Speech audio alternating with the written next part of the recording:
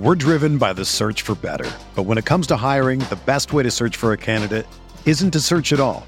Don't search, match with Indeed. Indeed is your matching and hiring platform with over 350 million global monthly visitors, according to Indeed data, and a matching engine that helps you find quality candidates fast. Ditch the busy work. Use Indeed for scheduling, screening, and messaging so you can connect with candidates faster. Leveraging over 140 million qualifications and preferences every day, Indeed's matching engine is constantly learning from your preferences, so the more you use Indeed, the better it gets. Join more than 3.5 million businesses worldwide that use Indeed to hire great talent fast. And listeners of this show will get a $75 sponsored job credit to get your jobs more visibility at Indeed.com/Blue Wire. Just go to Indeed.com/Blue Wire right now and support our show by saying that you heard about Indeed on this podcast. That's Indeed.com/Blue Wire. Terms and conditions apply. Need to hire? You need Indeed. It's only a kick, a jump, a block. It's only a serve. It's only a tackle, a run. It's only for the fans. After all, it's only pressure. You got this. Adidas. Welcome to the Pat Mayo Experience, presented by DraftKings. Smash the like, sub to the channel, because we have a very special show. I was a guest on Sia Nejad's show, which you can go follow at Sia Nejad Sports on YouTube, where he does a lot of different interviews across the industry. He just showed why he's a very good host, very intuitive host. And we talk about that. Essentially, he asked me about my career and what I went through. And people seemed to like the show. So I asked him if I could repurpose it on the Pat Mayo Experience, where you just get a lot of me both being a guest and talking about myself, my favorite topic in the world, myself, but how I broke into the industry, some of the struggles that I went through in order to create a niche in order to get paid, and what you guys can potentially do if you're in the content creation business, especially at this point in time, to try to break in. Because while access is much easier these days, competition continues to ramp up. And even for people working in the industry, we just talk about how do you compete against people doing the same thing that you do, but are willing to do it for free, and how that can cap how much money you can make. Because in this industry, as I point out, people who do well make a lot of money. People who don't do well make almost no money. There's no middle class of the industry right now. But I do think that even though you might seem like you're late to the game, it's still no better time to get in. And the barrier for entry, especially in terms of equipment, high quality equipment, has never been easier or cheaper at that point. So these are all things that Sia and I touch on. I talk about broadcasting school, my early years, writing for free, working my way up, and different things that I did in order to get a foothold in the industry. So I really enjoyed this chat. People have told me they've enjoyed it. So I think that you will enjoy it too. All right. And down in the comments section, tell me some other shows, not necessarily of this ilk, but in the same space that maybe you would want to hear from in the future. And always retweet this show around. Word of mouth. Football is coming soon, so we want to get everything up and going for that, because, hey, football season is money season, as you will find out as a part of this chat. All right? Enjoy the show. Mayo Experience. Mayo Experience. Mayo Experience. Mayo Experience. Experience. Welcome back, everybody, to Sia Nejad Sports. Really special guest tonight. It's none other than maybe the first person I ever listened to on a podcast. I don't know if that's true, but I'm pretty sure it is. It's none other than, I just made you feel super old, and I didn't mean to. It's not like it was 2 decades ago, Pat, but none other than Pat Mayo. Pat, how you doing? It could have been. I did my first podcast in 2010. So we're into year 13 of the Pat Mayo Experience now. That's right. And the truth is, I don't know when I started listening to podcasts, but the first podcasts I listened to were sports, DFS, gambling related. And I'm pretty sure it was in the probably 2010 timeframe. So, Pat, you are a pioneer for sure. But honestly, I'm glad you brought up when your podcast started, because for those of you that are new to this show, or maybe watching it later and are new to this show, this whole show, even though it's named Sia Nejad Sports, it's kind of a misnomer, because what I really want to talk about is I want to go through the histories of some of my guests and just try to find out how they got to where they are. And maybe in sort of talking about that, we can impart some wisdom on the people that are listening, Pat, and maybe they can take some of the habits that you created or some of the motivations or inspirations that befell upon you. And maybe they can take those and create their own thing, create their own goals, and actually follow through with their own goals. So, Pat, I actually want to start from the top. 2010, you started a podcast. My understanding is that at that time you were in broadcasting school. First of all, please tell me if that's correct or not. And tell me why the podcast from the broadcasting school. Okay, so I started the podcast actually before I went to broadcasting school because that was, I think it was on Blog Talk Radio was the platform that everyone was using at the time. I had started writing about fantasy football and fantasy baseball in September 2009. That's when I first started. I started my own blog. Maybe that summer. It was right after I graduated from college. I was like, I got zero prospects on the go here with my super sharp arts degree. No reasonable job wanted to hire me because I had no experience, and then any sort of like sales job or whatever it might be just to go pick up work. They were like, well, you have a degree, you're probably not going to stay here for more than 2 months, we are not going to hire you. So it was just this like weird combination of nothing going on in my life. So it was like, yeah, I like fantasy sports. I've been playing fantasy baseball and fantasy football and fantasy golf, and I seem to be quite good at it. Now this was back in the early 2000s, and back when there was people were still drafting from magazines, put it that way. So like every strategy that you have now, I'm not saying that I invented it, but at least, I knew where to find those strategies to implement to be very good at this kind of thing. So I just started writing about it. It's like, I like to write. And when you do an arts degree, generally speaking, I mean, I assume you did an arts degree too, like, 'cause you're a lawyer, right? Yeah, so I was a double major, political science, psychology, which it's like, well, what are you going to do with that other than, maybe go to school or start a podcast, right? Yeah, so I also have a poli-sci degree. Super useful stuff there. But it did teach me great research methods. It taught me a lot of critical thinking, especially with I took one prof like 8 times in college, all for my first year through my final year, and just getting very good at writing. It's where I met Cust as well. We were in the same program. I met him in my final year, my senior year of college, is when I met him in a sex and politics class. Wow. Crazy stuff. He was wearing a Jets hat, and I just laughed at him the entire time. Either way, so I started writing this blog. I moved to Calgary in with my friend who had just become an engineer, and he was new to the city. He's like, I bought this house. He's like, do you just want to come live here? He's like, it's just me, and I work 6 days on at camp and 6 days off. He's like, I won't charge you. I think he charged me $150 rent or something like that. He's like, so some sort of nominal fee just to have someone at his place. He's like, and it's probably a good change of scenery for you too, because I was kind of stuck in a rut. I graduated. Listen, it took me 6 years to do college because I kept taking 2 credits a semester and partying the rest of the time. So it took me 5.5 years to end up with a degree in political science, which is not really the peak of education. So I went out and I did that, and I was writing I was smoking a lot of weed and writing probably 10 hours a day, coming up with new angles and just writing on this random blog that I had started. And I ended up getting picked up by a place called Roto Community. None of this is paid, by the way. Right. And I took over their football department, their baseball department. It was 7 writers, and I was just kind of writing for 1 year for baseball. I think in 2000, going into the 2010 season, I wrote 450 player previews along with all team previews. Very sharp at baseball back in the day.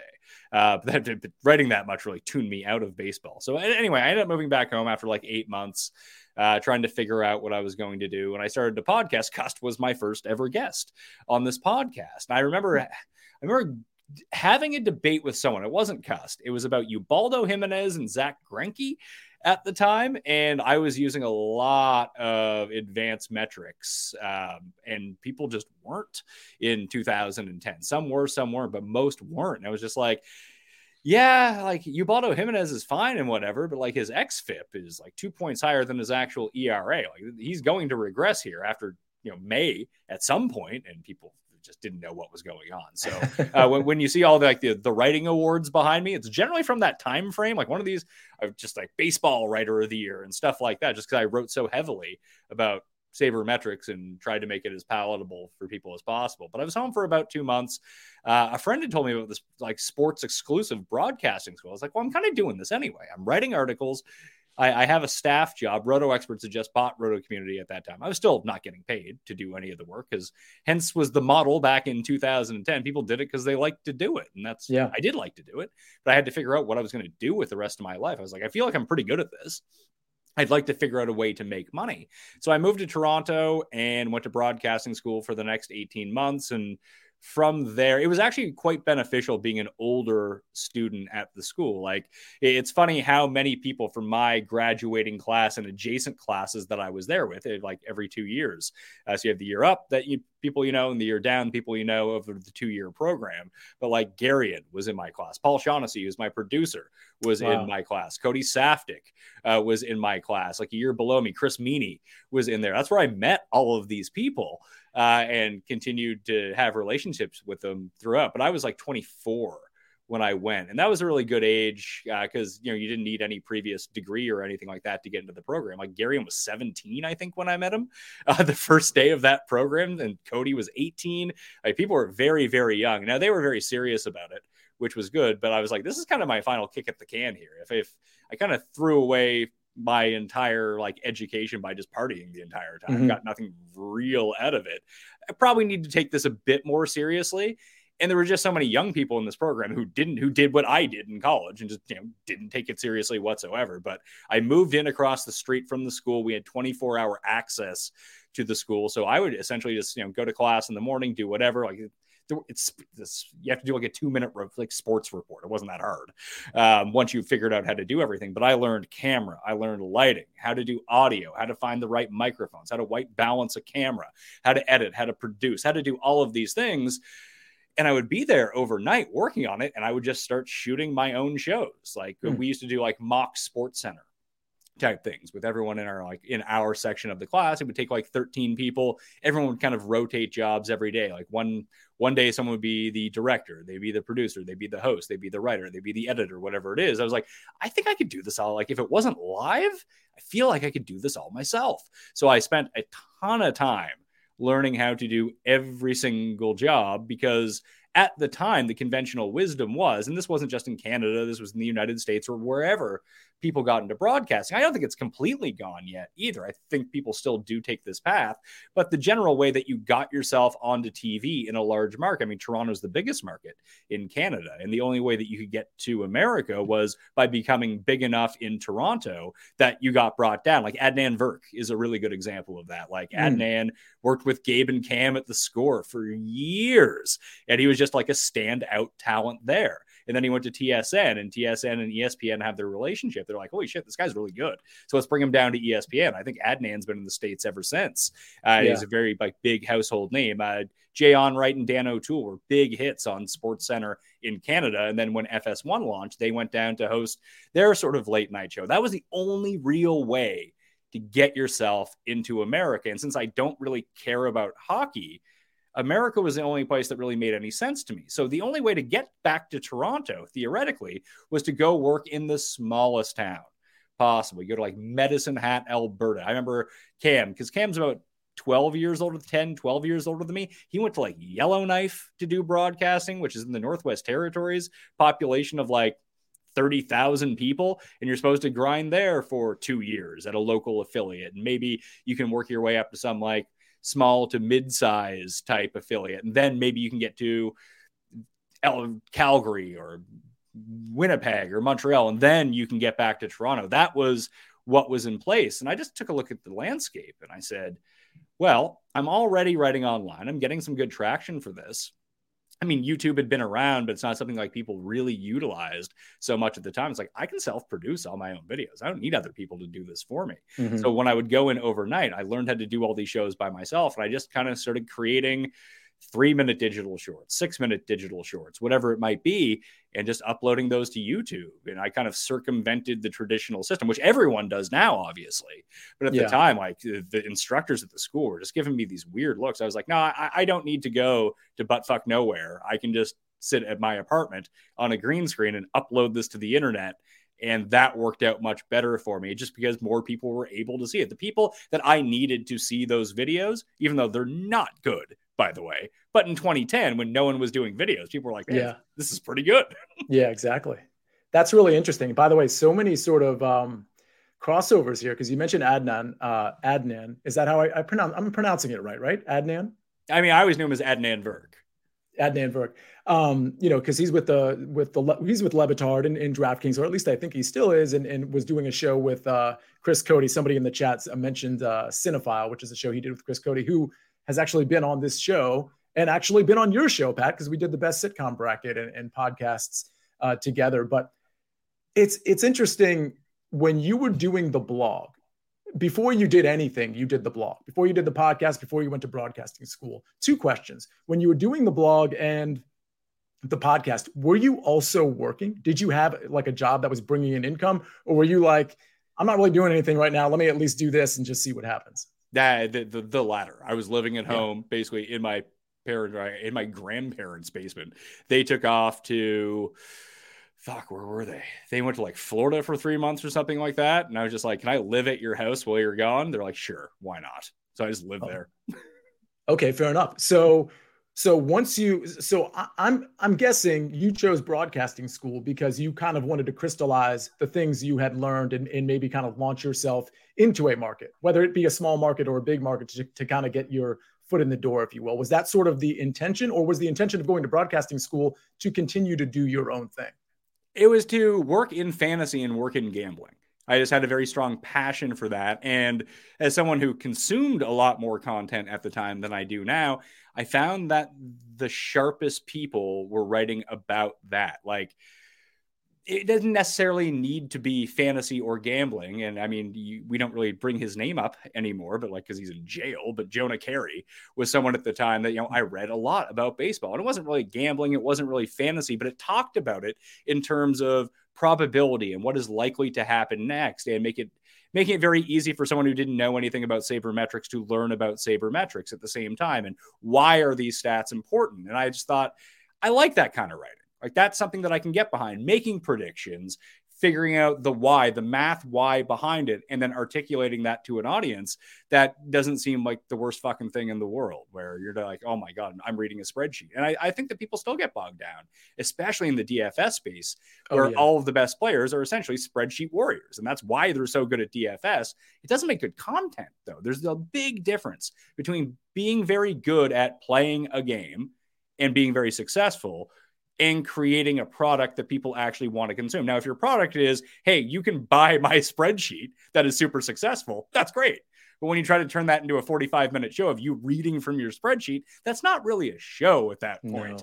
No. So there needs to be, some sort of humor, levity, someone who's very good and has great presence on camera. So I just thought that I would like to work in fantasy. I know the only person I really knew who worked, I didn't know him, but there's like, hey, who works in fantasy? Who makes money in fantasy? The answer was Matthew Berry, Brad Evans, Andy Barron. So like the guys at Yahoo and the guys at ESPN, and I guess the guys at CBS as well. Those were the only places facilitating these kind of things. And when I went on with Roto Experts, they were selling like fantasy packages for season-long fantasy football. Like, no one at the site was making money, except for the guy that owned it, I suppose. And Football Guys was around at that time. And it wasn't until I got into the business a little bit later that I really understood how profitable Football Guys was and still is to this day, because I had just never heard of it. And I assume, if I haven't heard of it, how successful could it be? Which is a big mistake that you really can't make in this industry.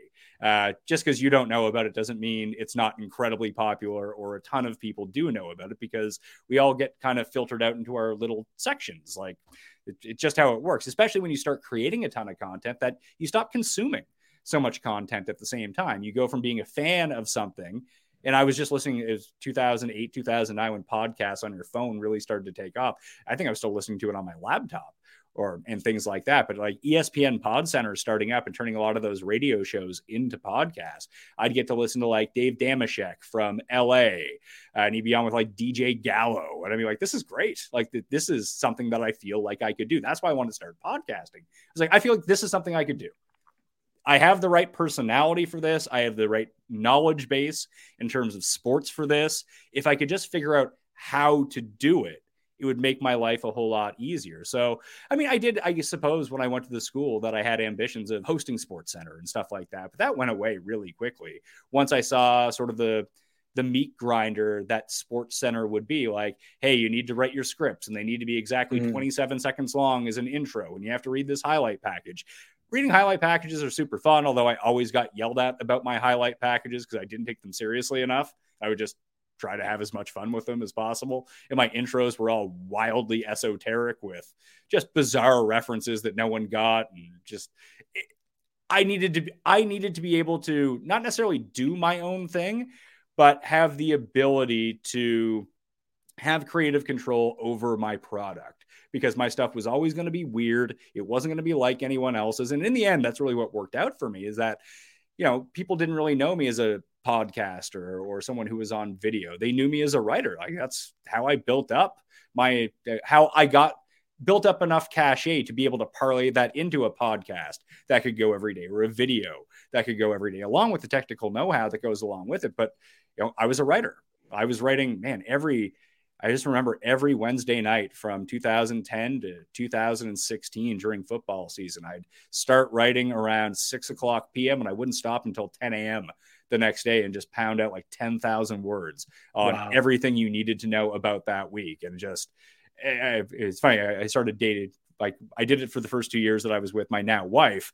And she looked at me one day, she was just like, why are you still doing this? Like, you do 7 shows a week. Cause I was doing everything at that point. It's like, you got to give something up at some point, or you're going to be so burnt out. Like, you don't sleep ever. I was like, you know what? I can probably cut the column. I loved writing the column, but writing a column is hard. Yeah. On deadline every week to come up with some sort of new angle and just hit that threshold. Because when people start, and I don't even know if people write 10,000 word articles anymore. They probably don't, but I still do it with golf every single week. But even the golf ones, I've trimmed down to like 1,500 and 2,000 words. Those used to be like 8,000 words per go. Yeah. I just sit there and start writing, and just throughout time, I've got so busy that I still like the exercise of writing my column. It keeps me sharp, that I'm still writing at least once a week throughout the year in case I do have to do some sort of large writing for a big project, but there's just no time to do it. When I know that I can be more successful sitting down and talking into a camera for 90 minutes rather than spending 7 hours writing an article, it just makes more logical sense. And it's certainly more fun for you. You know, what's interesting, and by the way, there's some questions in the chat. Joe, I'm definitely going to get to your question. And Xavier, thank you for saying to everybody to hit the like button. There was also a comment from Long Money Larry that I just want to read real quick. Let's hear it. It's the sitcom tournament is the best idea I've seen on social media, maybe ever, says Long Money Larry. How do you feel about that, Pat? Well, I mean, it's your baby, so that's all on you.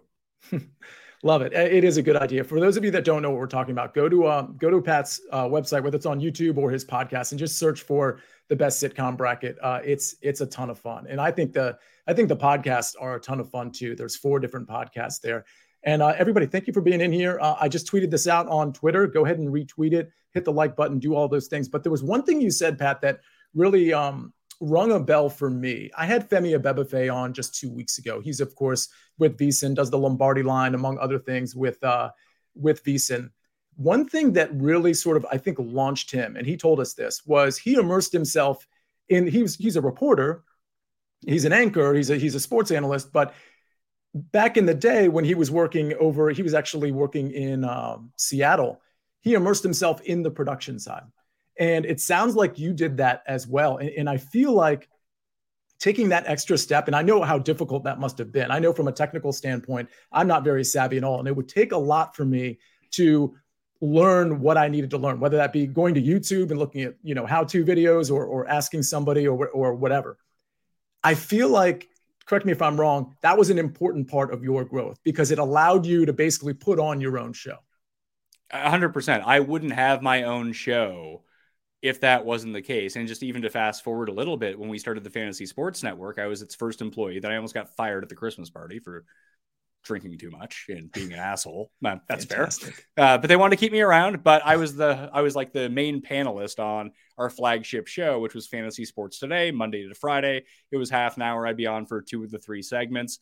And we built a podcast studio out of a closet where, if people remember the first iteration of the Pat Mayo Hour on video, it was from that room. It'd be like me and Gary and shooting the shit. That's where Jeff and I first started doing our golf show, was from that room. And I just learned how to use every aspect of that room. Like, I was like, can we clear this out? We just need 3 cameras, because people are so, especially even some of the producers that were at Fantasy at the time, they had all come over from some of the bigger broadcasting networks, kind of cast-offs, people who had been laid off, but had worked in the industry for a very long time. There was a way that you did things. Hey, we have 3 cameras here. Well, we need 3 cameramen. Okay, there's 3 people. We need a host, and we need 2 guests, or we need someone on the line. We need a director. Not only do we need a director, we need a switcher as well. And the switcher, does the direction of what the director goes out. It's like camera 2. Someone else presses. I was like, why do you need 2 people for that job? Can't the director just press camera 2? But that's just not how it's done. So we had this big bloat of like 13 people working on this show. I was like, if you just put me into that room, I can do the entire thing by myself. I can do it right now. Like, I have my Stream Deck right now, which is, I wish I had 10 years ago when I was doing this, but I was just trying to hit like spacebar or 1, 2, 3 for cameras 1, 2, 3. And you'd always see my left hand talking and my right hand below camera frame, like it is right now. And I'd be switching the cameras in real time instead of having to go back and edit everything after the fact. So I'd switch the cameras in real time, have the guest in, and then I would take that product, build the graphics on my computer, load everything up onto my computer, and I would put the graphics in after the fact and then produce the show. The other thing that I was doing, like normally, actually, I would have my pen in my hand with my hands down and pressing the cameras. And then I would take my time codes, which I still do to this day. I still take the time codes. Like, you'd think that Paul would do that for me, but I don't like Paul to do that, because I still like to edit all of the shows that, like, I want to know when a clippable moment is. Like, if like the general within 30 seconds, you'll just see me jot something down, and then instantly those clips go up on Twitter or YouTube Shorts or TikTok or whatever it might be, because I know where to find them immediately. Just that efficiency and having to do everything else. So yes, it got me on air 7 days a week, which is what I wanted, because it was no extra cost to the company. It was just me doing more work, and I didn't actually have to get anyone else to do it. Eventually, they turned that they were like, man, Pat's producing a lot of content out of that podcast studio. Why don't we run a bunch of shows out of that podcast studio? The funniest thing was, I used to do this waiver wire show after the late game on Sunday. So I would be at the office at 6 a.m. on Sunday morning and do a bunch of shows and a bunch of content and Q&A in the morning before kickoff. We'd watch all the games at the office, go get something to eat around like 7 p.m., maybe go to the gym for the first part of the late game, watch the late game, and then use the big studio, the fancy studio that took 13 people to run, and go shoot a show in there with one other person. He did all, I asked that. He was an intern that we had. I was like, you're in here interning the entire time. I was like, do you know how to switch the cameras? Do you know how to hit record and turn up my audio? He's like, yeah, I can do that. I was like, would you be willing to come in with me at midnight on Sunday night and record this show? And then you can go home and I'll sit here and edit it until 7 o'clock in the morning and we'll get it out right away. It was the stupidest thing I've ever done, doing like an over 24-hour Sunday shift every Sunday during football season. But at that point in my life, like, I felt like this was the only way that you could make it. Like, if I wasn't doing this, I felt like I always thought about the Des Bryant draft day quote. He never showed up to the draft. And someone asked him why he didn't show up to the draft. He's like, well, everyone else is taking a day off. I can get a day up on them by working out. It's like, that's insane, but I get it. We're driven by the search for better. But when it comes to hiring, the best way to search for a candidate isn't to search at all. Don't search, match with Indeed. Indeed is your matching and hiring platform with over 350 million global monthly visitors, according to Indeed data, and a matching engine that helps you find quality candidates fast. Ditch the busy work. Use Indeed for scheduling, screening, and messaging so you can connect with candidates faster. Leveraging over 140 million qualifications and preferences every day, Indeed's matching engine is constantly learning from your preferences, so the more you use Indeed, the better it gets. Join more than 3.5 million businesses worldwide that use Indeed to hire great talent fast. And listeners of this show will get a $75 sponsored job credit to get your jobs more visibility at Indeed.com/Blue Wire. Just go to Indeed.com/Blue Wire right now and support our show by saying that you heard about Indeed on this podcast. That's Indeed.com/Blue Wire. Terms and conditions apply. Need to hire? You need Indeed. When you need mealtime inspiration, it's worth shopping Kroger, where you'll find over 30,000 mouth-watering choices that excite your inner foodie. And no matter what tasty choice you make, you'll enjoy our everyday low prices, plus extra ways to save, like digital coupons worth over $600 each week. You can also save up to $1 off per gallon at the pump with fuel points. More savings and more inspiring flavors make shopping Kroger worth it every time. Kroger, fresh for everyone. Fuel restrictions apply. With threats to our nation waiting around every corner, adaptability is more important than ever. When conditions change without notice, quick strategic thinking is crucial. And with obstacles consistently impending, determination is essential in overcoming them. It's this willingness, decisiveness, and resilience that sets Marines apart. With our fighting spirit, we don't just fight battles, we win them. Marines are the constant our nation counts on to fight the unknown. And through adaptable problem solving, we do just that. Learn more at marines.com. Yeah, I don't even remember that quote. That's an amazing quote. I mean, it reminds me of a lot of the stuff you can catch on YouTube, like from Kobe Bryant. I listen to his YouTube stuff all the time because it just, whether I'm at the gym or somewhere else.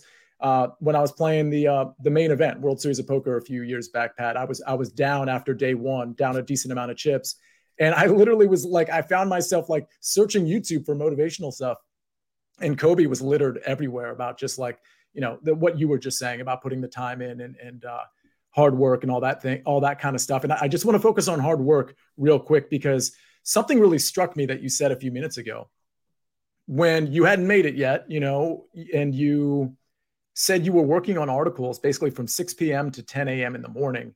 I hate to sound cliche, but I mentioned the self-production and how important that must have been for you. It sounds to me like, and again, it's cliche, but like the hard work part really, and you just mentioned it in the sort of over 24-hour shift.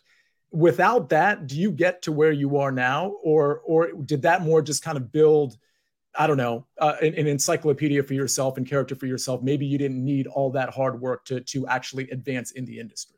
I think in retrospect, I probably didn't need it. I don't know. I would say that I needed it because it taught me the long way to do things. But every time I did something, I either stayed as good at it or got better, and I was able to do it faster. So I see people now, like when they're producing podcasts or producing video shows or writing articles, like the amount of time that it takes me to, I know that I don't think we've ever done a show that I've turned around right away, but like, on Monday mornings, Jeff and I do our golf show. We hit record at 10 a.m. Eastern. That show is live by like noon, out, completely edited, processed, audio cleaned up, graphics added, everything. And the longest part is obviously the record and then the export. And that's it. Like I remember one of my old partners, he started a podcast because he really wanted to get on the podcast game. And I was like, hey, where's your podcast? It's not out yet. He's like, oh, I'm still editing it. I was like, it's a 30-minute podcast. He's like, yeah, but I'm trying to get out all of the ums and ahs. And like, he was editing this 30-minute podcast for over a day. I was like, my guy, like, don't worry about it. Like that, this is not helpful. But I know that that's something that I would have done had I had the know-how at the beginning as well, because I'd want it to be perfect. I've really come, this sounds really bad about the state of content right now, but it doesn't need to be perfect. And the harder you try to be perfect, like the more forced your content is going to be. There's something really relatable about fuck-ups. Yeah. I'm sorry. Am I allowed to swear on my show? No, yeah, absolutely. You can do whatever you want. Just the human nature of screwing up, that people don't see you as perfect all the time. I think there's something very relatable about that. And I never thought of myself in that way as being super relatable. But I started listening to the people like the podcasts that I like. And most of them aren't sports podcasts, or they're very general sports podcasts, or they're comedy podcasts. And they, good editing helps. Don't get me wrong, bumpers, whatever. And my show used to be a lot more highly produced. And now it's just kind of a content factory because I do so many throughout the course of the week. There's just no time to edit it all. That's all you'd be doing is editing if that was the case. But just letting stuff breathe, being natural, that there is something very relatable about that. And when I was listening to it, that's what really struck me, is like, hey, this is the kind of show that I like to listen to. Maybe I can make my show like that. Like, there is a reason that Jeff and I have continued to be together after so long, that Cust is always a guest, that Garion continues to make appearances. Like, I became friends with Tambo and having him on. I mean, he's super sharp. Obviously, that's the main reason that he's on, but our rapport together is actually jovial. We can rib each other. That podcasts are more for hanging out. They're not really for information. Presenting great information is awesome. There should be the goal of it as the base of what you're doing. But if there's no camaraderie or levity to the podcast where it seems like you actually like the other person that you're talking to, if it's going to be a podcast that you listen to all the time, without that, I just don't understand how people can continuously tune in over and over and over again. The audience needs to feel like you're their friends. And if you're not friends with the person you're doing the show with, that's impossible. Yeah, no, I agree. I think Degenerate 75 and I were talking about this just last week, a show where you were referenced, Pat. He's on my show tomorrow. That's amazing. I mean, so he actually and I said this on the show. For those of you that didn't watch it, James kind of credited a lot of his success to Pat, even though at the time he didn't know Pat. He's coming on his show tomorrow, but you guys have never done a show together, right? We have not, no.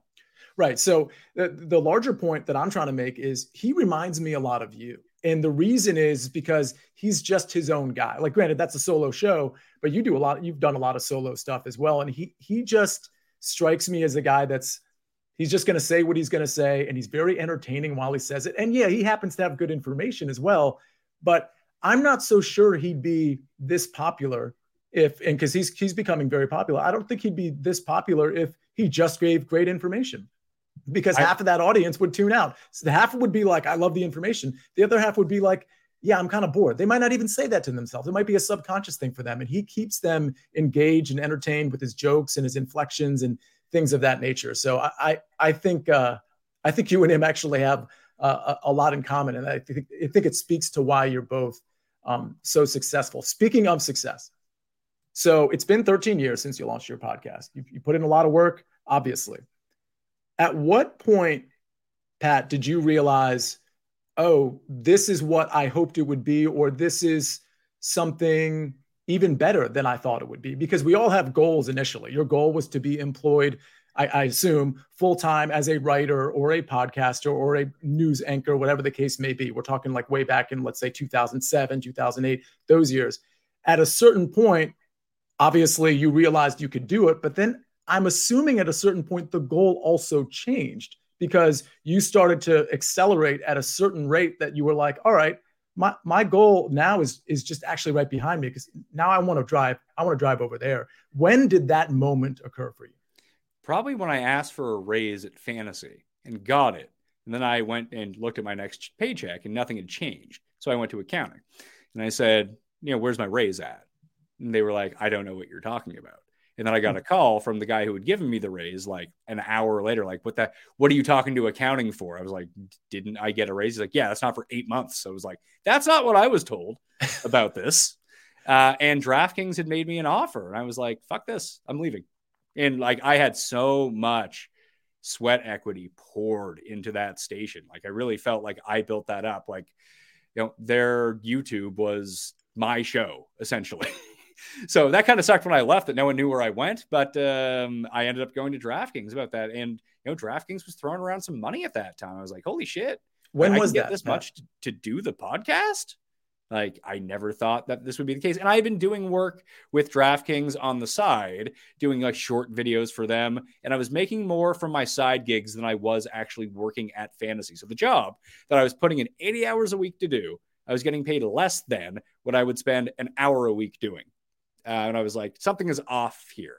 And so when I was talking to DraftKings about like their content, I was like, at one point I got it in writing that I own my podcast because I had started in 2010, but there was a very good case that they could have made that, hey, you produced all of this podcast, all these podcasts with our equipment during the time. So I was like, I actually own my audio. My RSS feed is mine. I got them to write off on it before I think they realized how valuable of like a property that was going to be, but I made sure that I had that in writing.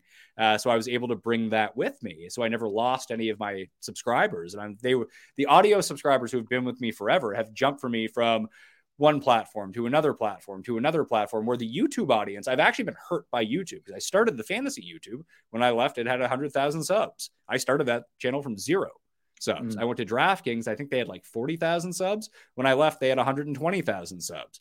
But then I left and started my own YouTube channel. And I had to start from scratch all over again. I think I'm at like 42,000 now. I was like, it's harder and harder to get back up to that number. I just wonder that even the first day that I went to DraftKings, what if I had just put everything underneath the Mayo Media banner then? I thought for me, because DraftKings had this built-in audience already, well, maybe it's better for my career to do it this way. Although I didn't have to. It's something I suggested because I felt like they had a built-in audience. But the fact is they didn't.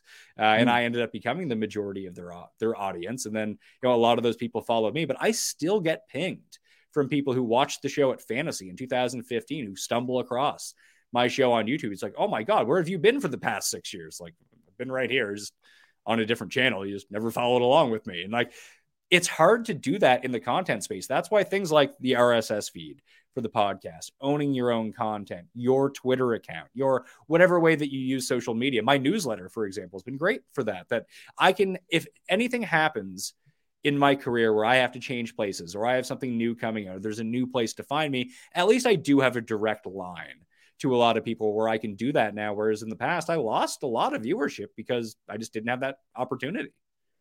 Very interesting. So when was that you had the issue with your raise, and then DraftKings came calling and said, hey, we'll offer your job here? Like, what years are we talking here? That was 2017 because I left, I got married. I came back in between my wedding and my honeymoon to shoot. And I'd already given my 2 months notice to them because I knew that they were planning to build their football content around me. I had accepted this new offer, and I went and told them right away. I was like, look, I'm not going to give you 2 weeks and leave you hanging. I at least want to give you 2 months to figure out what you're going to do for football now that I'm not around, and they've actually, because of that, they allowed me a little bit of flexibility. Like I took 17 days of honeymoon as a part of the last month that I was there, but I had never taken a vacation day before. So it was actually owed to me. But I flew back from my wedding to film PGA Championship content at the beginning of August, and then backfilled all my shows for every day that I was gone. And then they let me come back for 1 day after my honeymoon to shoot my farewell show. And then the next day I was recording content from my house. That was in September, right before football season in 2017 is when I joined DraftKings. So that was my first DraftKings contract. I renegotiated once my contract expired, more money, ownership of my own content, moving everything over to my platform for video, ownership of the equipment that they bought me. I was like, this equipment's in a different country and is no longer useful to you. Like, why don't you just sign over the rights to me? So I was able to get a lot of like equity out of it in that sense. Where just all I've really learned over the past 13 years is honestly, the more you can own, the more money you will make for yourself. And otherwise you're just making money for someone else, and you might get paid really well to do that. And other people don't want to work for themselves because it can be a fucking headache doing payroll, doing invoicing, going to talk to advertisers, sitting in negotiations. I mean, you need to go out and make sure that you've hired a good lawyer, a good accountant, a copyright person to make sure that you're not getting yourself into any legal stuff that could ever blow back on. Like, the amount of like business acumen that I have picked up from this, like starting Mayo Media Inc. as that's what I wanted DraftKings to pay me because, I hired an accountant who told me, he's like, hey, you're better off getting paid to a corporation than getting paid personally, and then paying yourself at a lower tax rate. Pay the corporate taxes, which are going to be lower than personal taxes, and then figure out a way, either through dividends or whatever salary it might be, to pay yourself out from the company and just keep the money in the company. And then, a lawyer told me, it's like, well, what if someone slips in your studio and then takes everything from your company? It's like, well, what you actually need is a holding company to put everything, all your assets up into, and so they're protected and they can sue Mayo Media Inc. for all it's worth, but it's not actually worth anything. It's the holding company that's worth it. Just like this shit I didn't know.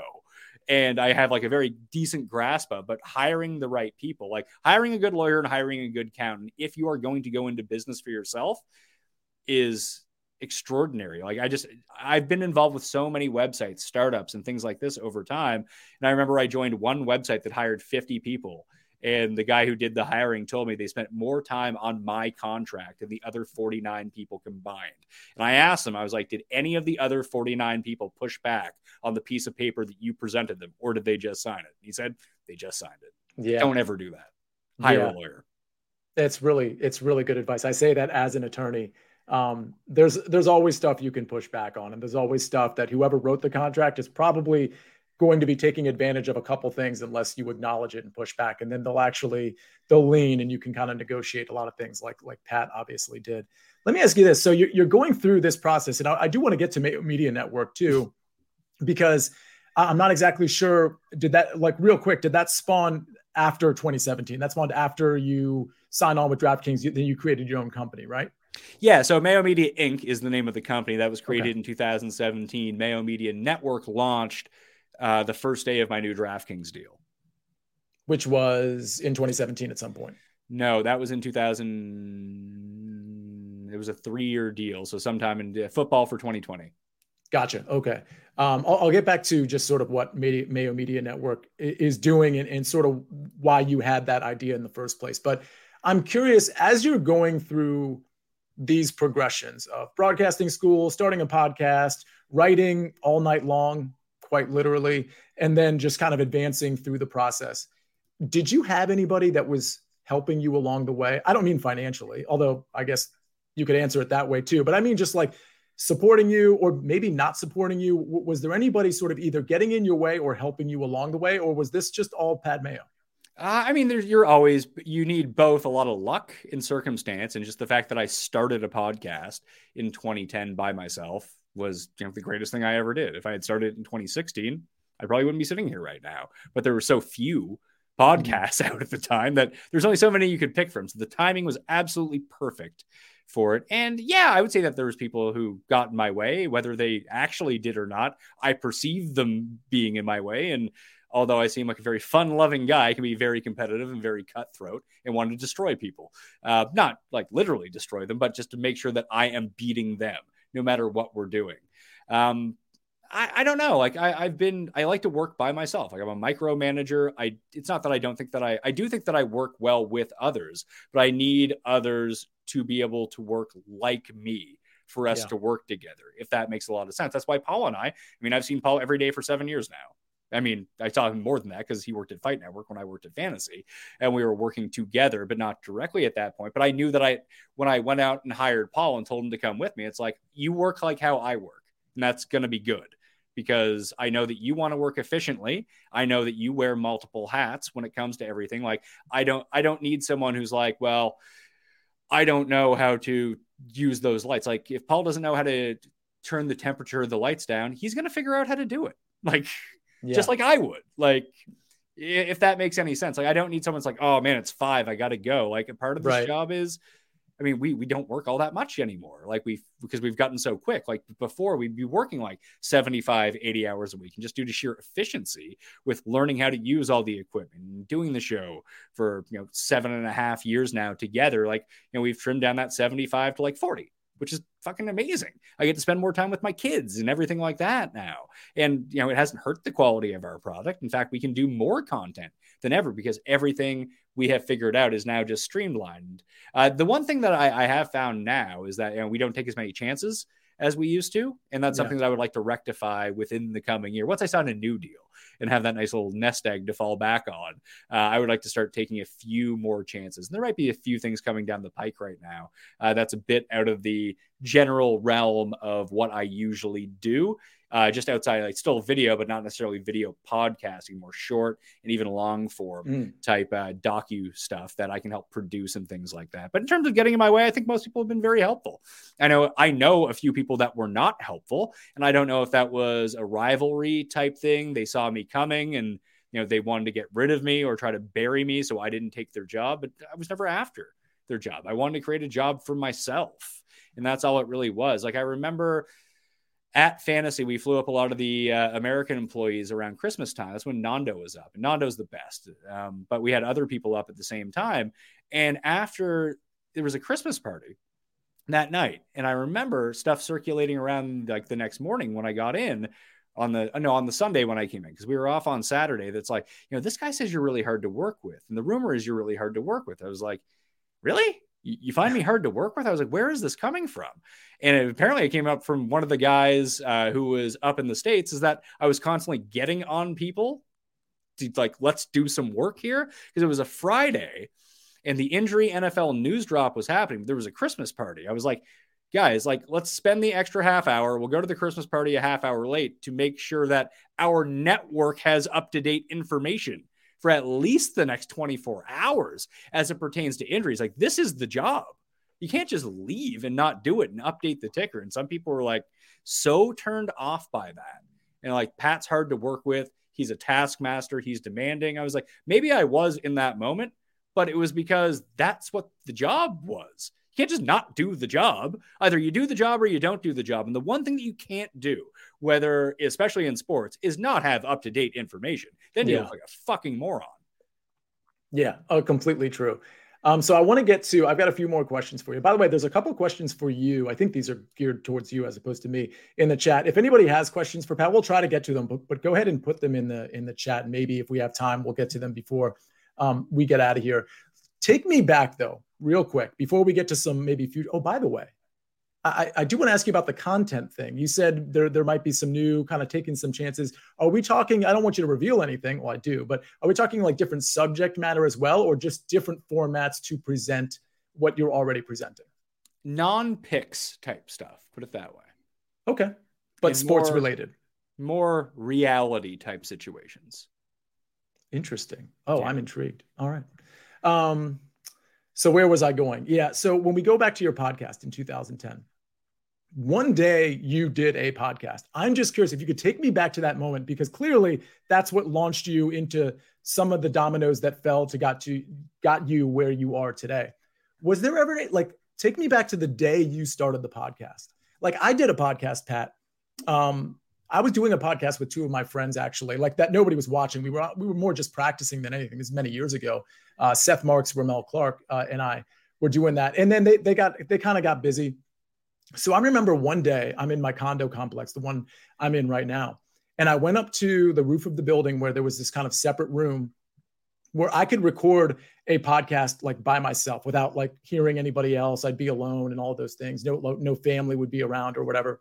And I remember in that moment recording something. It was the preseason. I was talking about the NFL draft and picks that I were going to, and I knew nobody was going to listen to this podcast. It was just for me to practice. And as I was doing it, I remember thinking to myself, is this ridiculous? Like, is what I'm doing in this kind of dark room, basically talking to myself with content that I know nobody's ever going to hear, is this kind of like, what am I even doing? Like, I remember that thought at least fleeting through my head. And I feel like those thoughts can potentially stop a career. And I'm just wondering if you could take yourself back to the moment where you actually started your podcast. Did that thought ever come across your mind? Was there potentially like a sliding doors moment where you were like, nah, this is ridiculous. I'm going to go do this job, this 9 to 5, because that makes way more sense.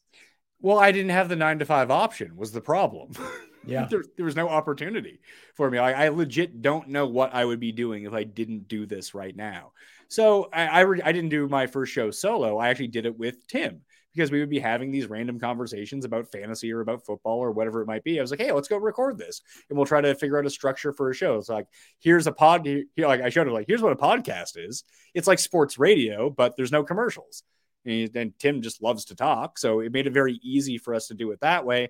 And then we did up enough reps of it with no one listening, of course, that eventually you get good at it. And that broadcasting school really did help from that format too, because there was a radio element to it that we would be doing like, once every 3 days or twice a week or 3 times, we could be doing hour-long like roundtables about topics that they gave you. And it just turned out that I was really good in the long form rather than just the sound bites, the quick clips.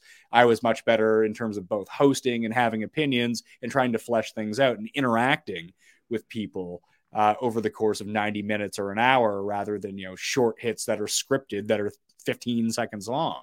I'm just learning how to, like, for example, like you and I had never spoken before, and we did a show.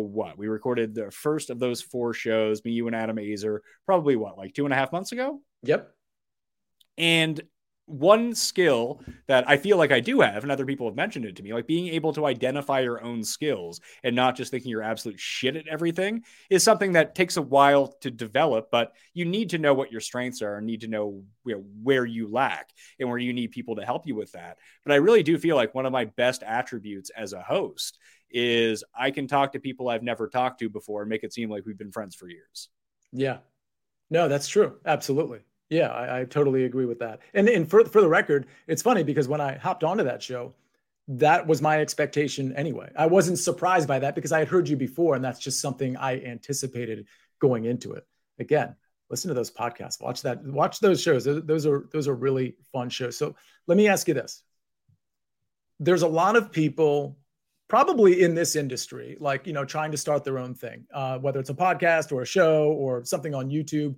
But I don't necessarily want to limit my question to this industry, but that's the context you can think of this question in if you want. What's your advice to those trying to start their own thing? Obviously, too quick. Do it. Just do it. Okay. Okay. That's, and that's a prevailing theme throughout I think my 13th or 14th guest on Sia Nejad Sports. I distinctly remember Rick Gaiman, who of course you work with, we all work with, at rickrungood.com. He said the same thing. He said, you just start, just begin. And of course that's what you did. You also put in a lot of hard work. You also became an asset to yourself because you learned more things. You learned more things that would help you kind of move forward in a direction that a lot of people aren't going to go because they're not going to take the time to learn those things. So that's sort of what I've picked up from you. And then now you're adding the just do it, just get it started. Just tell me what you mean by that. In other words, somebody wants to start their own podcast. Well, tell them what to do. Go onto YouTube and figure out how, you know what? If you have an Apple, I think this is on Apple. If you have a Mac computer, you can go to QuickTime, because this is how I recorded my first podcast. And there's probably much more efficient ways that you can do. I know there's more efficient ways that you can do this. But if you just open up QuickTime on your laptop right now, if you go to the top, there's actual audio recording setting on QuickTime. You can just record the audio. You can see the levels coming through. Start talking. Can you do it? Can you do 5 minutes? Record 5 minutes, something that you actually have something to say. I know that sounds strange, but I hear a lot of people who start podcasts who legitimately have nothing to say. I don't know. I think they like the idea of starting a podcast and the idea of working in sports or comedy or movies or whatever it is, but they legitimately have nothing to say about anything. I'm not saying, listen, people have asked me about my research over the years. My research is what I do 24/7. I try to just absorb, pick up, scan Twitter, read an article here, read an article there. I do my research show for golf. I do the same thing for football every Monday morning. And I just try to remember as much as possible and then make no notes for the show. No game plan, no notes. Like when we do our spread pick show, it's a list of the games with whatever the spreads are. That's it. Whatever else is coming up off the top of everyone's head. And that's really worked well for me. Now, not everyone has that memory recall and everyone will have their different ways to do it. But I know when I'm doing the research, I think in my head, this is what I think about this. Right or wrong, that doesn't really matter. But having the opinion is the part that actually matters, and not playing both sides of everything at all times. I mean, that's for I'm guilty of it too, of giving Cuss so much shit. But one of the reasons Cuss gets so much shit is because he actually has opinions on everything. Yeah.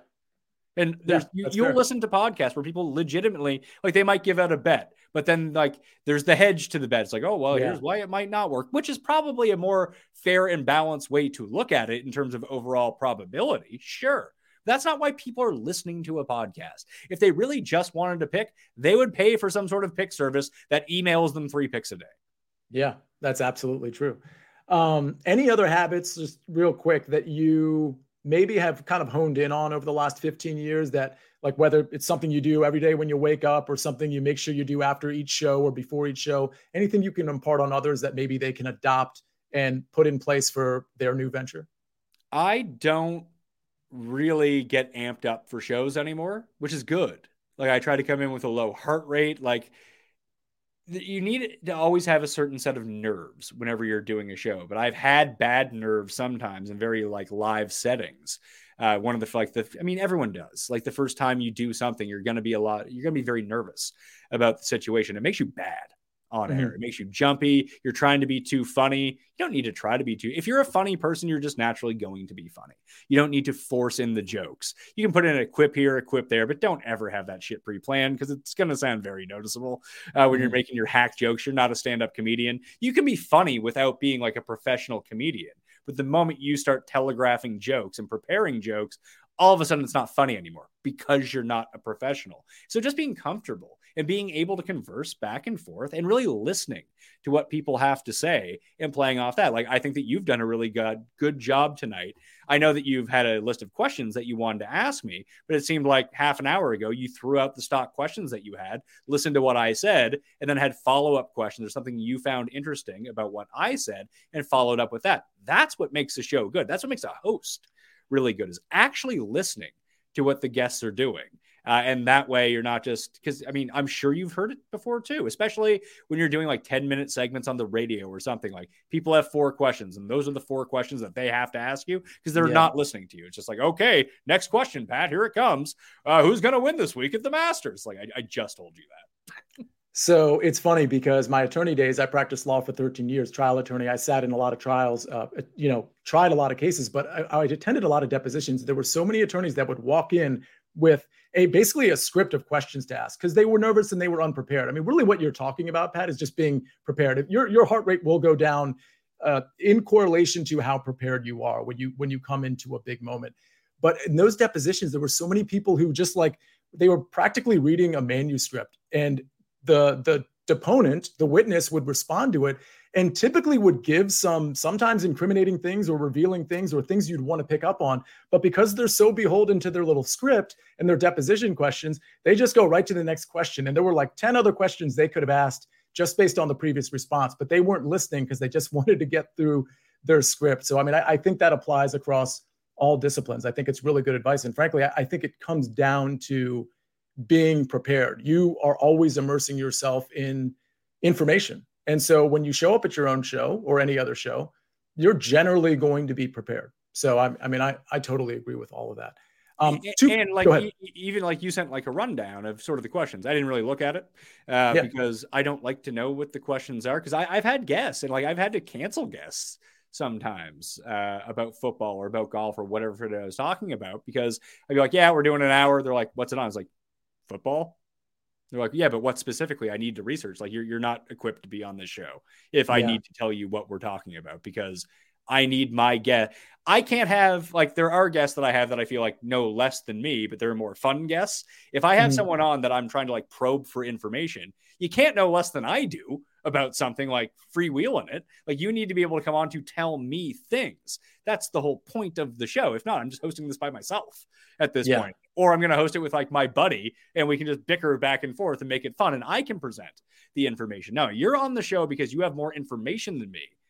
I can't tell you what we're going to talk about. I don't know what we're going to talk about. We're going to start somewhere, and then the conversation is going to go in a million different directions about whatever I can rack my brain to come up with to ask next, because I'm listening to what you're saying and trying to react to it. I just think that makes for a much better free-flowing conversation that makes it listenable at the same time as well. A few other tips, by the way, besides just starting to do it. YouTube, how to do all of this stuff. How do I record a podcast? How do I record a YouTube video? What settings what editing equipment do I need to use to edit on video? What Premiere export should I do for optimal upload speed? It's all on. You don't even need to go to broadcasting school anymore. YouTube is there, and it has all of the free information you ever need. So record something, make it short, have a take. And I know it comes through in the inflection of my voice, but something that I truly do believe in. I talked about being cutthroat with people earlier. I love working with people in my industry. I think that propping people up who are technically your competition is such a smart move. Like, there's such a wide base for all of us to hit. Like, gambling is still at its infancy. Daily fantasy, people say it's at its last legs. It's not. It's still going to get bigger. It just, sports betting is going to be even bigger. So, I mean, Rick is a really good example. I found Rick's show on YouTube when he was starting out. I was like, this guy's pretty good. You know, I could have ignored him and hoped he went away, but instead I had him come on my show and help promote his channel because I thought that he was really good. And turns out Rick is amazing. And he's built a really good career off that. And I think just having friends in the industry that we can all work with, like the Tour Junkies and I, Rick and I, Raza and I, and all these different sites. That's one of the main things I wanted to have for Mayo Media Network, that I could work with anyone. It didn't matter like, oh, I'm at this site, I can't talk to you because you're at that site. Like, fuck that. Like, that's not how I want to operate, because I do think that there's enough let's call it for what it is. There's enough money for all of us out there. There's enough viewers for all of us out there. There's enough subscribers for all of us out there that I think that working together provides better content for everyone. That just because, the guy over here is rising up doesn't mean that you're not rising up at the same time along with them. And maybe they can bring people over to you at a different point. Or I always thought I was a very good producer. I'll throw out being on air or anything like that. But I always felt like if on air didn't work out for me, I could go to ESPN or the stations in Canada or Fox and just immediately become a producer because I was really good at it. It's not the most fun job in the world when you have a giant ego and want to be in front of a camera and want to hear yourself talk for 90 minutes a day. And if you don't have an ego, you probably shouldn't be on camera. If you're not going to be cutthroat, you probably shouldn't be on camera or on radio. When I say on camera, I mean hosting a podcast, doing whatever. And if you're not arrogant to some extent to think you're actually really good at this, you have no chance of making it. Everyone I know who is successful and good, and I know, Sia, that you don't seem like it, but I guarantee you, if you asked you would say you're pretty good at this. I would. And I think there's a way to project that and not even sound arrogant. I mean, there's a certain level of confidence that I have, but honestly, a lot of it is just some of the innate stuff that I think I have, but a lot of it is just me being prepared. So, I mean, I think you can grab hold of in my opinion, you can grab hold of confidence just by being prepared and kind of knowing who you are and what your niche is. You might not be the funny guy. You might be the quiet guy. So somehow sort of embrace that and be self-deprecating and be positive and nice. And people are going to identify with that. So I think that's part of where my confidence comes from is I kind of know who I am, or at least I think I do. And I embrace it. And I hope that people that are watching me embrace that. And so far, so good, I think. Yeah. I mean, how long did it take you to earn a full-time job in this sector? What, a year? Yeah. I mean, it depends what you mean by full-time, because we know what that means from a contractor versus full-time. But in terms of being on quite a bit. Do you practice law anymore? No, I haven't practiced law for 6 years. Yeah. So you've been doing this for 6 years. Well, no, there's a middle part to that story because I went from practicing law to pharma sales, actually. And in the middle of my pharma sales career is when I started to go full bore into the media game. And then it was just the last 6 to 8 months where I dropped the pharma thing and I started doing this full time. So in terms of what I'm doing full time, I've actually only been doing it for about 8 or 9 months, but I've really kind of been doing it for 2 to 3 years because I was burning the candle at both ends, kind of like you were. I had my day job, and then I was doing all of the sports analyst stuff and CBS and Win Daily and all that stuff at night.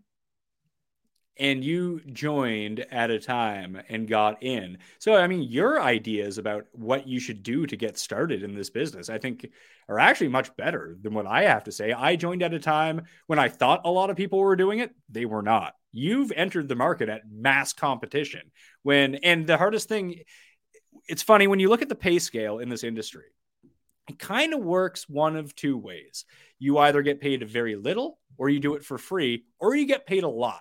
There's not really a mid-tier of pay scale. I'm sure that there is amongst outliers, but it's either you get paid a lot or you get paid nothing because there's always someone willing to do this job for free. That's what makes it so difficult to make this into a career is that people will I actively did it for free for 3 years. I took on side writing gigs to pay my rent, but the main thing that I was focused on was something I was doing for 40 hours a week for free.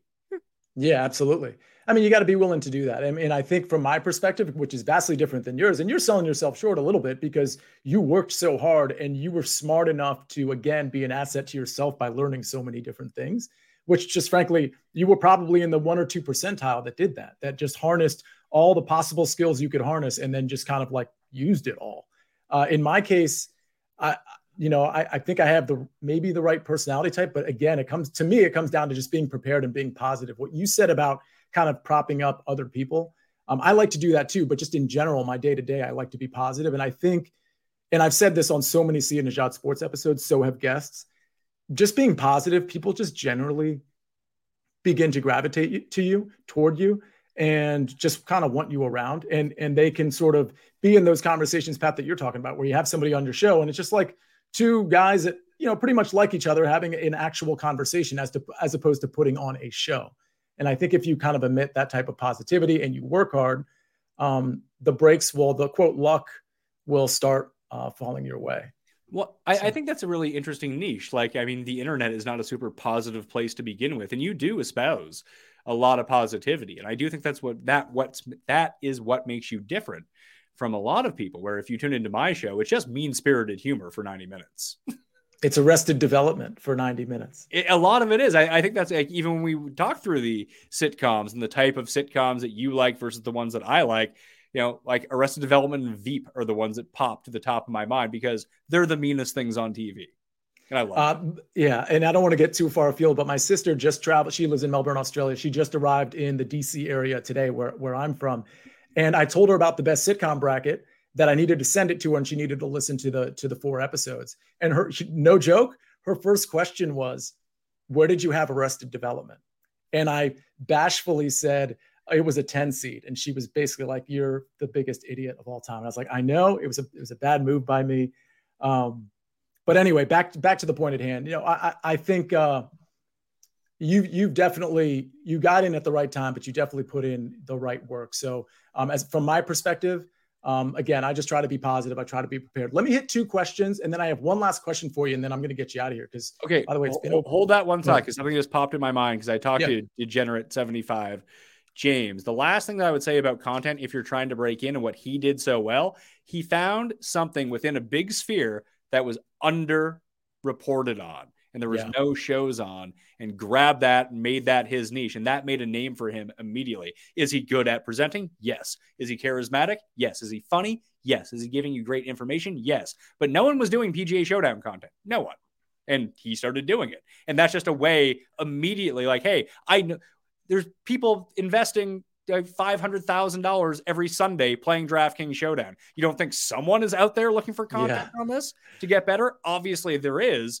So just finding a micro niche within one of the niches is a way that you can really stand out, I find. I think that's something that people just don't give a lot of credence to. They don't give a lot of time to, because they're so focused on working hard that they're not really taking the time to work kind of smart. That initial idea is going to make that hard work pay off. And if the initial idea is the same idea that everybody else has, then you better be like the best person on YouTube or the best person on any podcast, because that's the only way you'd separate yourself if you don't already have a great idea. So take the time, like journal it. Like, this is something I talked with Greg Ducharme about, who was actually, Pat, my first guest. Write things down, like get a game plan down and be beholden to the game plan. It'll give you a level of accountability if you actually write things down, whether it's in your schedule or whether it's an idea, and then you can kind of put those ideas in play. So I absolutely love that. I had a journal for that big article, and all of my articles that I was writing, because I was given the keys to the back end of Roto Experts at one point in like 2013 to 2014. And every time I would release an article, I would jot down, just have a complete graph of every 2 hours throughout the day, or make notes about how the traffic was going. And then I would tweet out the article to see the spike immediately on the website. This is before you get like Twitter analytics and everything like that, to know how much I was influencing things from my account. And then I also had the login for the Roto Experts account. So then like an hour later, I would tweet it out from that account to see how many people it would bring in and what were the best times of day to release an article to get it registered for SEO within the system. What could I name things? And this is before like SEO was a big thing, because when I got there, every title of their article was a pun title. And they thought that I was like paying people for hits, but I was like, no, I actually just called my article Week 7 quarterback rankings. And it turned out very searchable, not the weirdest shit that you would ever think of going into it. Just I don't care what the title of the article is. Just call it the most basic. I was like, just make it a Google search, was like my only advice to them about what you should name your articles. Can I Google this? And if I Google exactly that, will my article come up? Yes. But I was like John Nash in A Beautiful Mind in there, just numbers popping off a page. Only I knew what they meant because it was my shorthand, looking at times a day, peak rates, how long would people be reading them? And I mean, I still schedule my tweets and release my shows and things like that to this day based off all of that information, which I try to absorb into real time now. Yeah. I mean, you got to do stuff like that. And it might be crippling. Like, I think a lot of people who want to start a goal, they have all these ideas. They know they have to do a lot of these things, Pat, that you're mentioning, but it's not like Pat like learned all that stuff at the same time, right, Pat? Like you learn one thing and you kind of like, you get the skill down and it helps you. And then that's okay. That's in the rearview mirror. Now I'm going to learn this next thing and this next thing. I think when you have a great idea, right, what comes right after the great idea is, oh no, like these are the things I have to do to put this idea in place. And then the idea goes away and you just don't do it because of whatever excuse you put in there. But if you start to tackle things one at a time, well, that's when you start to get some like of that snowball effect. You get some traction. And now before you know it, you're already halfway there. I would tend to agree. And just like, it's easy to become overwhelmed. I've been overwhelmed over the years when there's a massive, I remember telling Nando, it's like, I usually have like one night where I kind of break down every football season. And then we got through 17 weeks when you're just like, hey, I didn't have a breakdown this year. I wasn't just like in my house on a Friday night with my hands in my head, like, oh my God, what, like, I can't keep doing this. Like I need to sleep at some point. I can't continue to work 7 straight days and working so much. And it turned out the answer was just don't work as much. Like whatever your product is, you are going to care about it way more than anyone else is going to care about it. That little mistake that only you hear, no one else is going to hear that. Like we had a loop problem in one of our graphics the other day and Paul was stressing out about it behind the camera. I was like, honest to God, Paul, I didn't even notice it. It's my fucking show. I don't think that the viewers watching this on their phone are really going to care that much about not even a single black frame, just like a little pixelation in the top. But like that's what he does. So he notices it. It's like when you see a jump cut like on a Major League Baseball game. If you know what a jump cut is, yeah, you might notice it. 99.9% of the people don't know what the fuck that is. They're never going to notice. Right. Absolutely. Speaking of breakdowns, I want to go to 2 questions from the chat. Joe Neuenfeld asks, he basically says his company's laid everybody off and or is about to lay everybody off. And he's trying to stay positive. And he asks, do you guys have any tips on staying positive through stress? Anything to offer there, Pat? I usually just keep working and take my mind off of it, and good things have come from there. But this could be an opportunity if you can afford to do it. I mean, obviously continue to reaching out to people like me or Sia. Listen, if I know anyone, I mean, it might be weird if it was a random person, but if I'm familiar with your work, many have called me a shadow agent in the DFS and gambling industry, that I've gotten a lot of people set up at many different jobs and, hooked them up. I got my lawyer a lot of work because I kind of gave them the same advice that I talked about earlier. It's like, if you have a shitty lawyer, you're not using a lawyer, you're going to fuck yourself in the end. So I've gotten my lawyer a lot of, he gives, my friends discounted rates because sometimes, especially if you are laid off, you might not have the money or, what's my expense here? Can I really afford a lawyer? Like a lot of times the answer is going to be no, but you have to figure out a way to do it if you're going to sign a contract, because you might be costing yourself tens to hundreds of thousands of dollars down the road. And maybe it's not going to seem that extreme. Maybe it won't be that extreme. What if you get ripped off for $5,000 or a piece of IP that should be yours no longer is going to be yours once that contract is over? You can't have that because that stuff is so valuable. So what I would do during the meantime is reach out to people that you admire in the industry. Maybe they can help point you the same way. Maybe they know of a job that might be coming up. But other than that, try to figure out a way to create something on your own that you can own. And listen, you don't necessarily need to run a business just because you create something on your own. Let's say I shut down Mayo Media Inc. tomorrow. I still own the Pat Mayo Experience podcast. And let's say DraftKings doesn't want me back. I can go to Barstool and be like, hey, would you like my podcast on your network for the next 3 years for this much money? And they'll be like, sure. I'm like, okay, great. I just work for you now. And I get my show back when the contract's over. That's right. Yeah. And Joe, I think one thing I would probably say is, and I don't know what industry you work in, but 2 things. Obviously, you want to do like the basic stuff, like update your resume and absolutely reach out to everybody, including friends. Like you'd be surprised how many opportunities might be out there that a friend of yours might know, as opposed to like a recruiter or something like an online agency that helps you with job placement. But Pat mentioned the word opportunity. And I know this sounds contrived, but don't sell short the idea that I don't know, maybe you have a job you don't like. Maybe they're letting you go from a job you don't really appreciate very much. There's time while you're unemployed, if that ends up being where you're at, to actually pursue opportunities that you're really passionate about. Now, it might not work out, but don't take that time for granted. Like you have time, like you might have time to go to a profession you really like. You might have time to do something you really want to do as opposed to need to do. So yeah, you can do all that updating of resumes and all of those things because you might need to do that, but you also now have been freed up a little bit to maybe pursue something that you really love. So just don't sell that short. I know that sounds like super fantasy in Hollywood, but it's kind of not. And I think I'm pretty decent evidence of that myself, but that's in this world. I think in a lot of different worlds, we don't do what we're passionate about because we don't think we can. But that's not necessarily true. So be practical, but be idealistic at the same time, because you might be able to, this might end up being an incredible opportunity for you. Pat, the next question, and there's sub questions here. I'm just going to ask you the main question. When you were getting started, this is from JB. When you were getting started in podcasting, what was your biggest fear? That no one would listen. And they didn't until they did. Yeah. And I'll ask one of the sub questions. How much time did you put into structuring each episode? 0. Interesting. Even back then? No, I always just thought this is a conversation that I'm having. I like it. Yeah.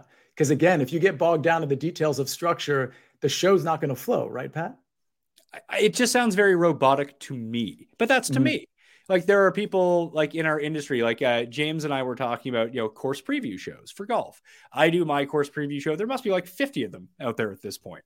And like mine and is very similar to his, that like, it's going to be injected with our personalities. I try to make it as upbeat as possible while I'm reading off of a spreadsheet and and you have to think too, like I'm trying to articulate this both for the people watching the video, but also the more people that actually listen to the audio podcast of this, because my audio audience is like 10 times what my video audience is. So I need to be able to work it around that I'm explaining the visuals on the screen enough that people would want to listen to this as an audio podcast as well. And then, we try to, add in our jokes, make our quips, do whatever, keep the energy very high.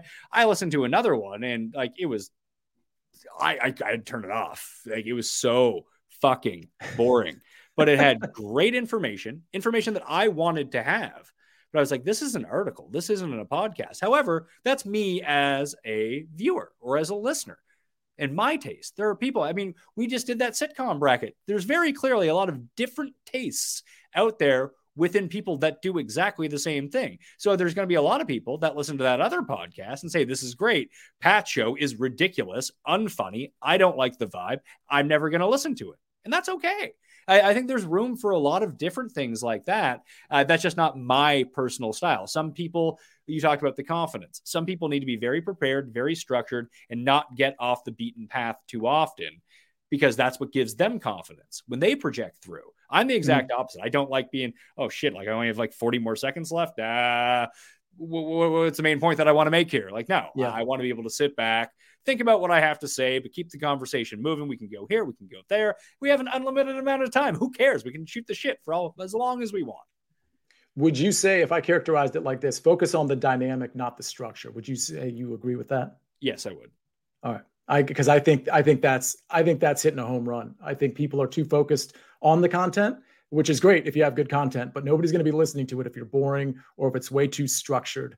This is how I be boring and like know that you're boring or way too structured. Like that's something you have to inherently know. You're not, if you're a super boring person and you're into podcasting because you have great information, or maybe you have a good voice, or maybe you're super structured, you're not thinking you're Bill Burr every time that you turn on the microphone. Like you have to have a bit of self-awareness with that. But I think that if you're that type of person, don't do an hour and a half. Don't do an hour. Do like 10 good minutes. Then I'll listen to it because I'm getting my information dump. And then that's it. I don't need you to expand on it. Here are the nuts and bolts because you have a great structure. You have great information. You're passionate about what you're talking about. You're just not a dynamic personality. That's okay. Not everyone is going to be a dynamic personality and have charisma and be able to articulate that through. But if you have great information, just make it short. Like, what's the CBS 5 Minutes podcast? It's fucking great. Fantasy Football Today in 5. Yeah, that's great. Yeah. Here's what you need to know. Okay. I tried to do that for the injuries and it took me like 20 minutes to get through the injuries. Yeah. Welcome to the NFL. That's great advice, by the way. And I think that's something that people really don't get because they think they need to put out like 20 to 30 minutes of content or even 40 to 60 minutes of content because that's what a podcast looks like. Well, make it look like however your best show is going to be. And Pat, to your point, some of the people that if you think you're kind of boring or if it's just all nuts and bolts you want to give, people will listen for 8 to 10 minutes. Absolutely. And you can be that guy that owns that space for whatever thing you're doing. You're the guy that like gives everybody all the information in 8 to 10 minutes. That's value to me. And I can see that being very popular. Some people don't listen. I don't have a ton of time. I listen to a few hour long, and it's funny because all the hour to 2 hour long podcasts I listen to are generally two of the same people shooting the shit with each other the entire time. And I feel like I'm their friend, although it's a weirdly parasocial relationship. Those are just the shows that I listen to. I do listen to a few what they call like micro podcasts that are 10 minutes or less if I feel like I need to get some information on a topic I don't know much about. That is the amount of time I am willing to invest about something like I don't need to know about, but I would like to know about. Like politics stuff. Like, hey, here's what happened. Like, here's what's going on in the Capitol today. It's like, perfect. Give that to me in 5 minutes. I love it.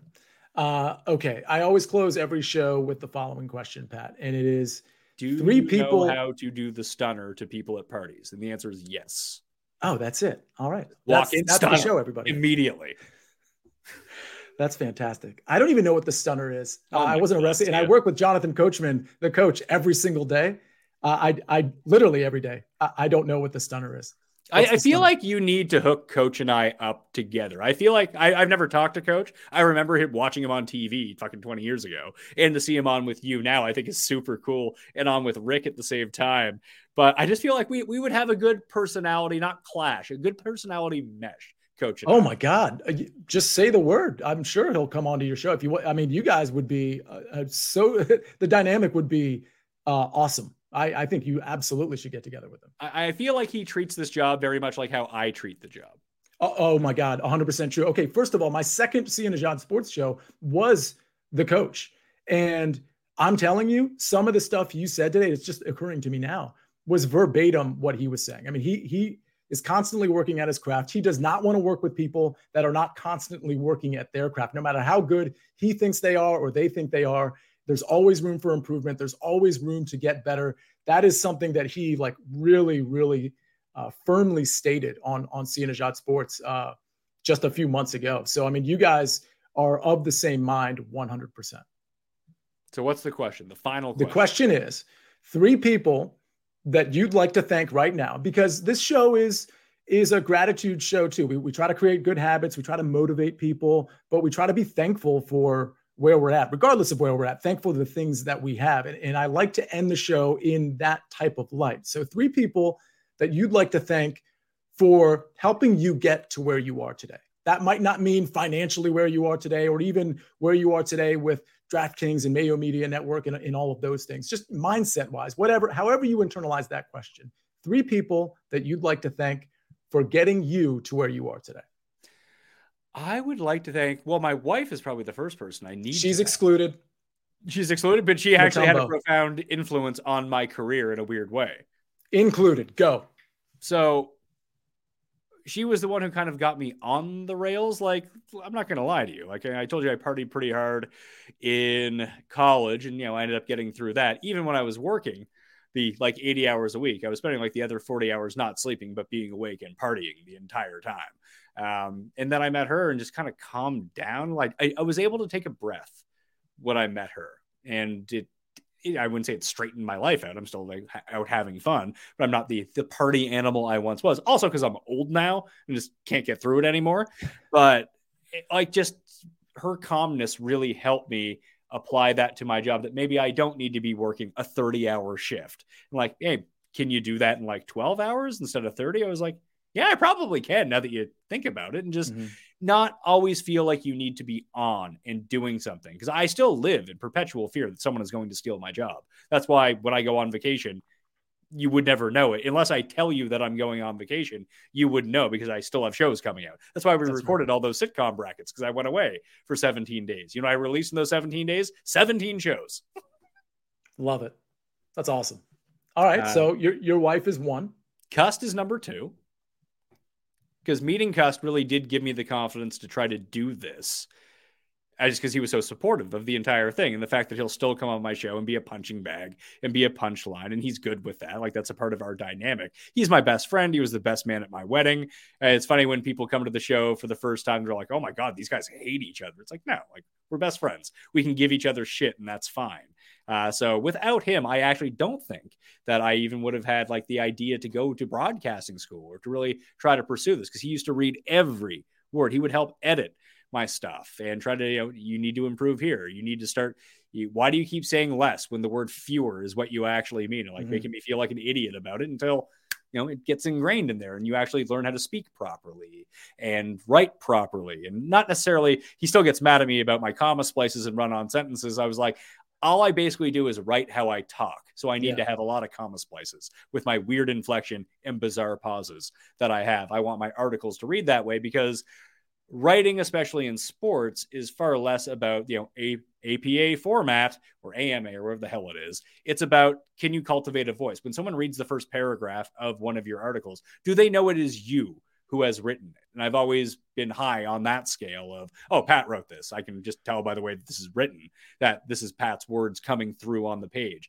And that is far more valuable to you as an asset and as trying to grow an audience rather than just being the most stringent, structured writer that there is. Now, if someone can just open up a page and be like, oh, there's a Pat article, this is a Sia article, that is the greatest thing that could happen to your career. So developing a voice in that way is super key. And Cust really helped me cultivate that. And without him, I wouldn't be doing this.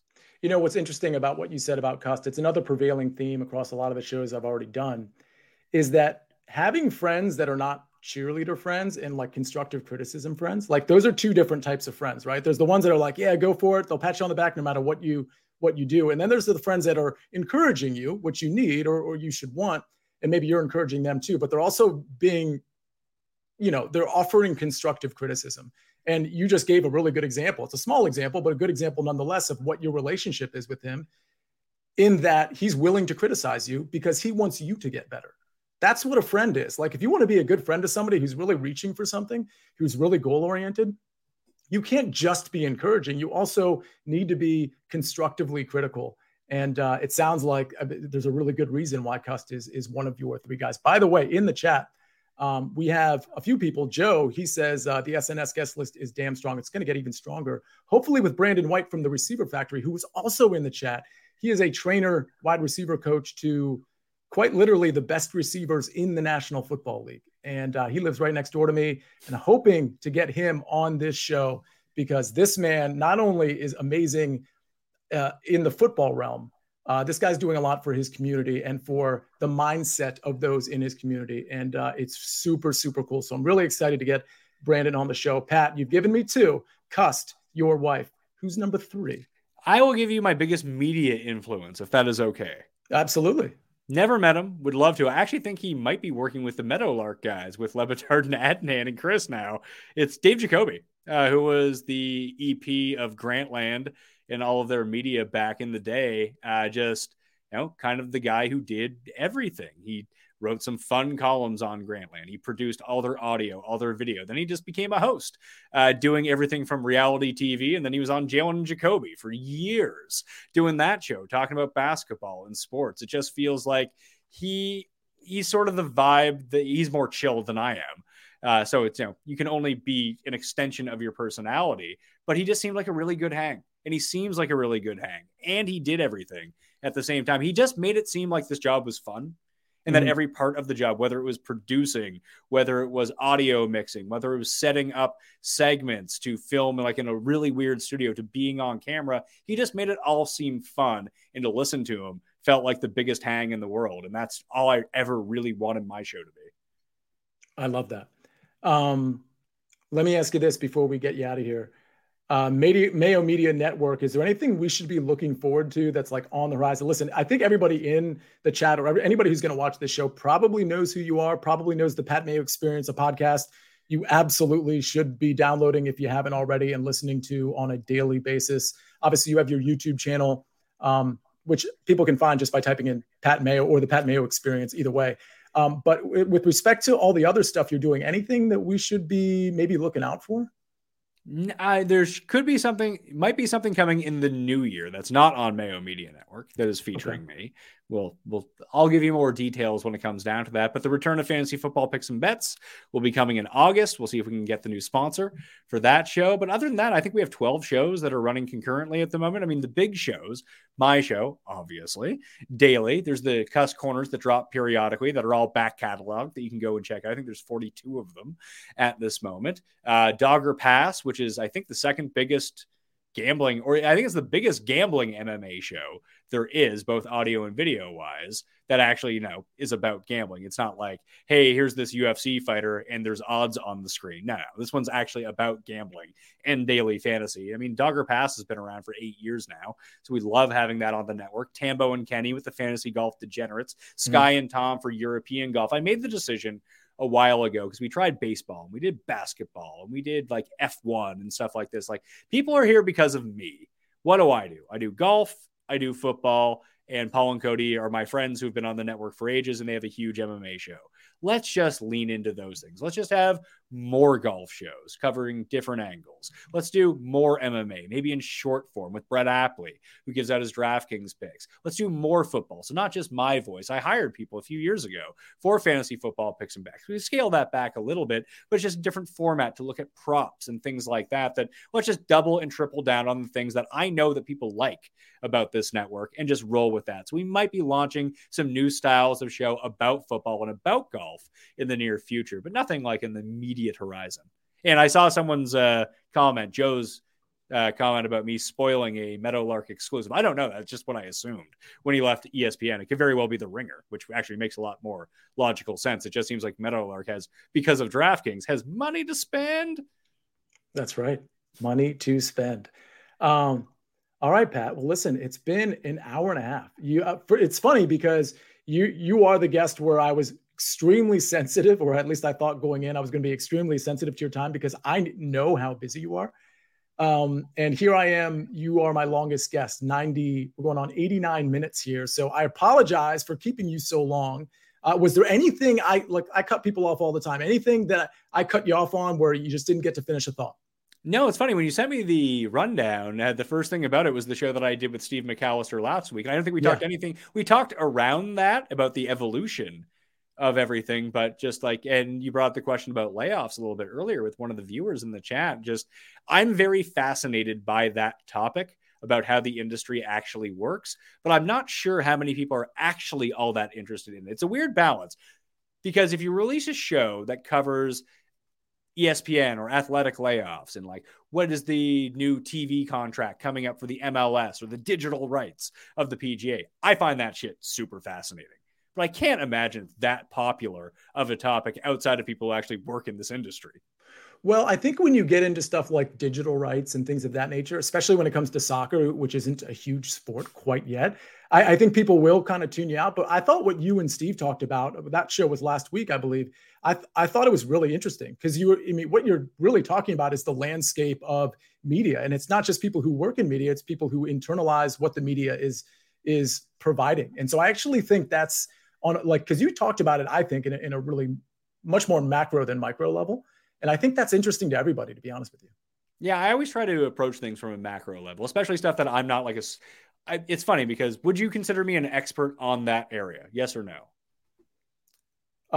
You're talking to somebody who's an attorney, and like the expert thing is I have such a high sort of threshold for that. I would say no, but you're in the hemisphere of it.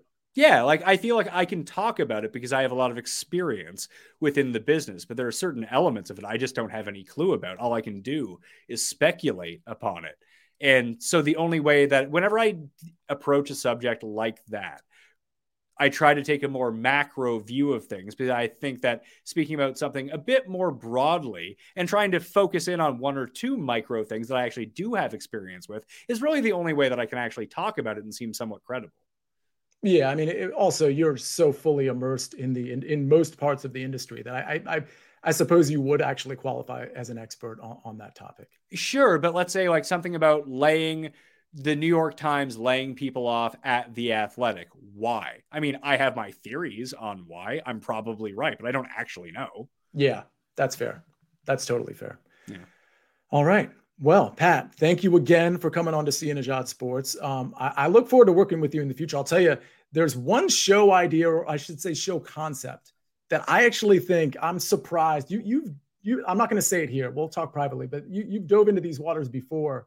I'm surprised you're not in there because I think the breadth of what you can do, Pat, in your universe, I think it's super wide. And I understand just being like kind of narrow and just like hammering home the thing you're really good at. But Pat, I think you're good at everything. I'll be honest with you. And you were good enough to come onto this show. So I really appreciate you for that.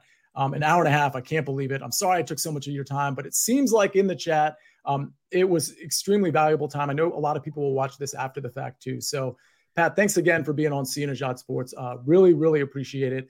And everybody stay tuned because we've had 13 episodes so far. If you haven't watched all of them, I highly encourage you to do that. But we're going to have 13 more and then 13 after that. This is going to be a show that is going to stay with you. So make sure you subscribe, make sure your notifications are on, and we'll see you on the next one here at C and Ajad Sports. Experience!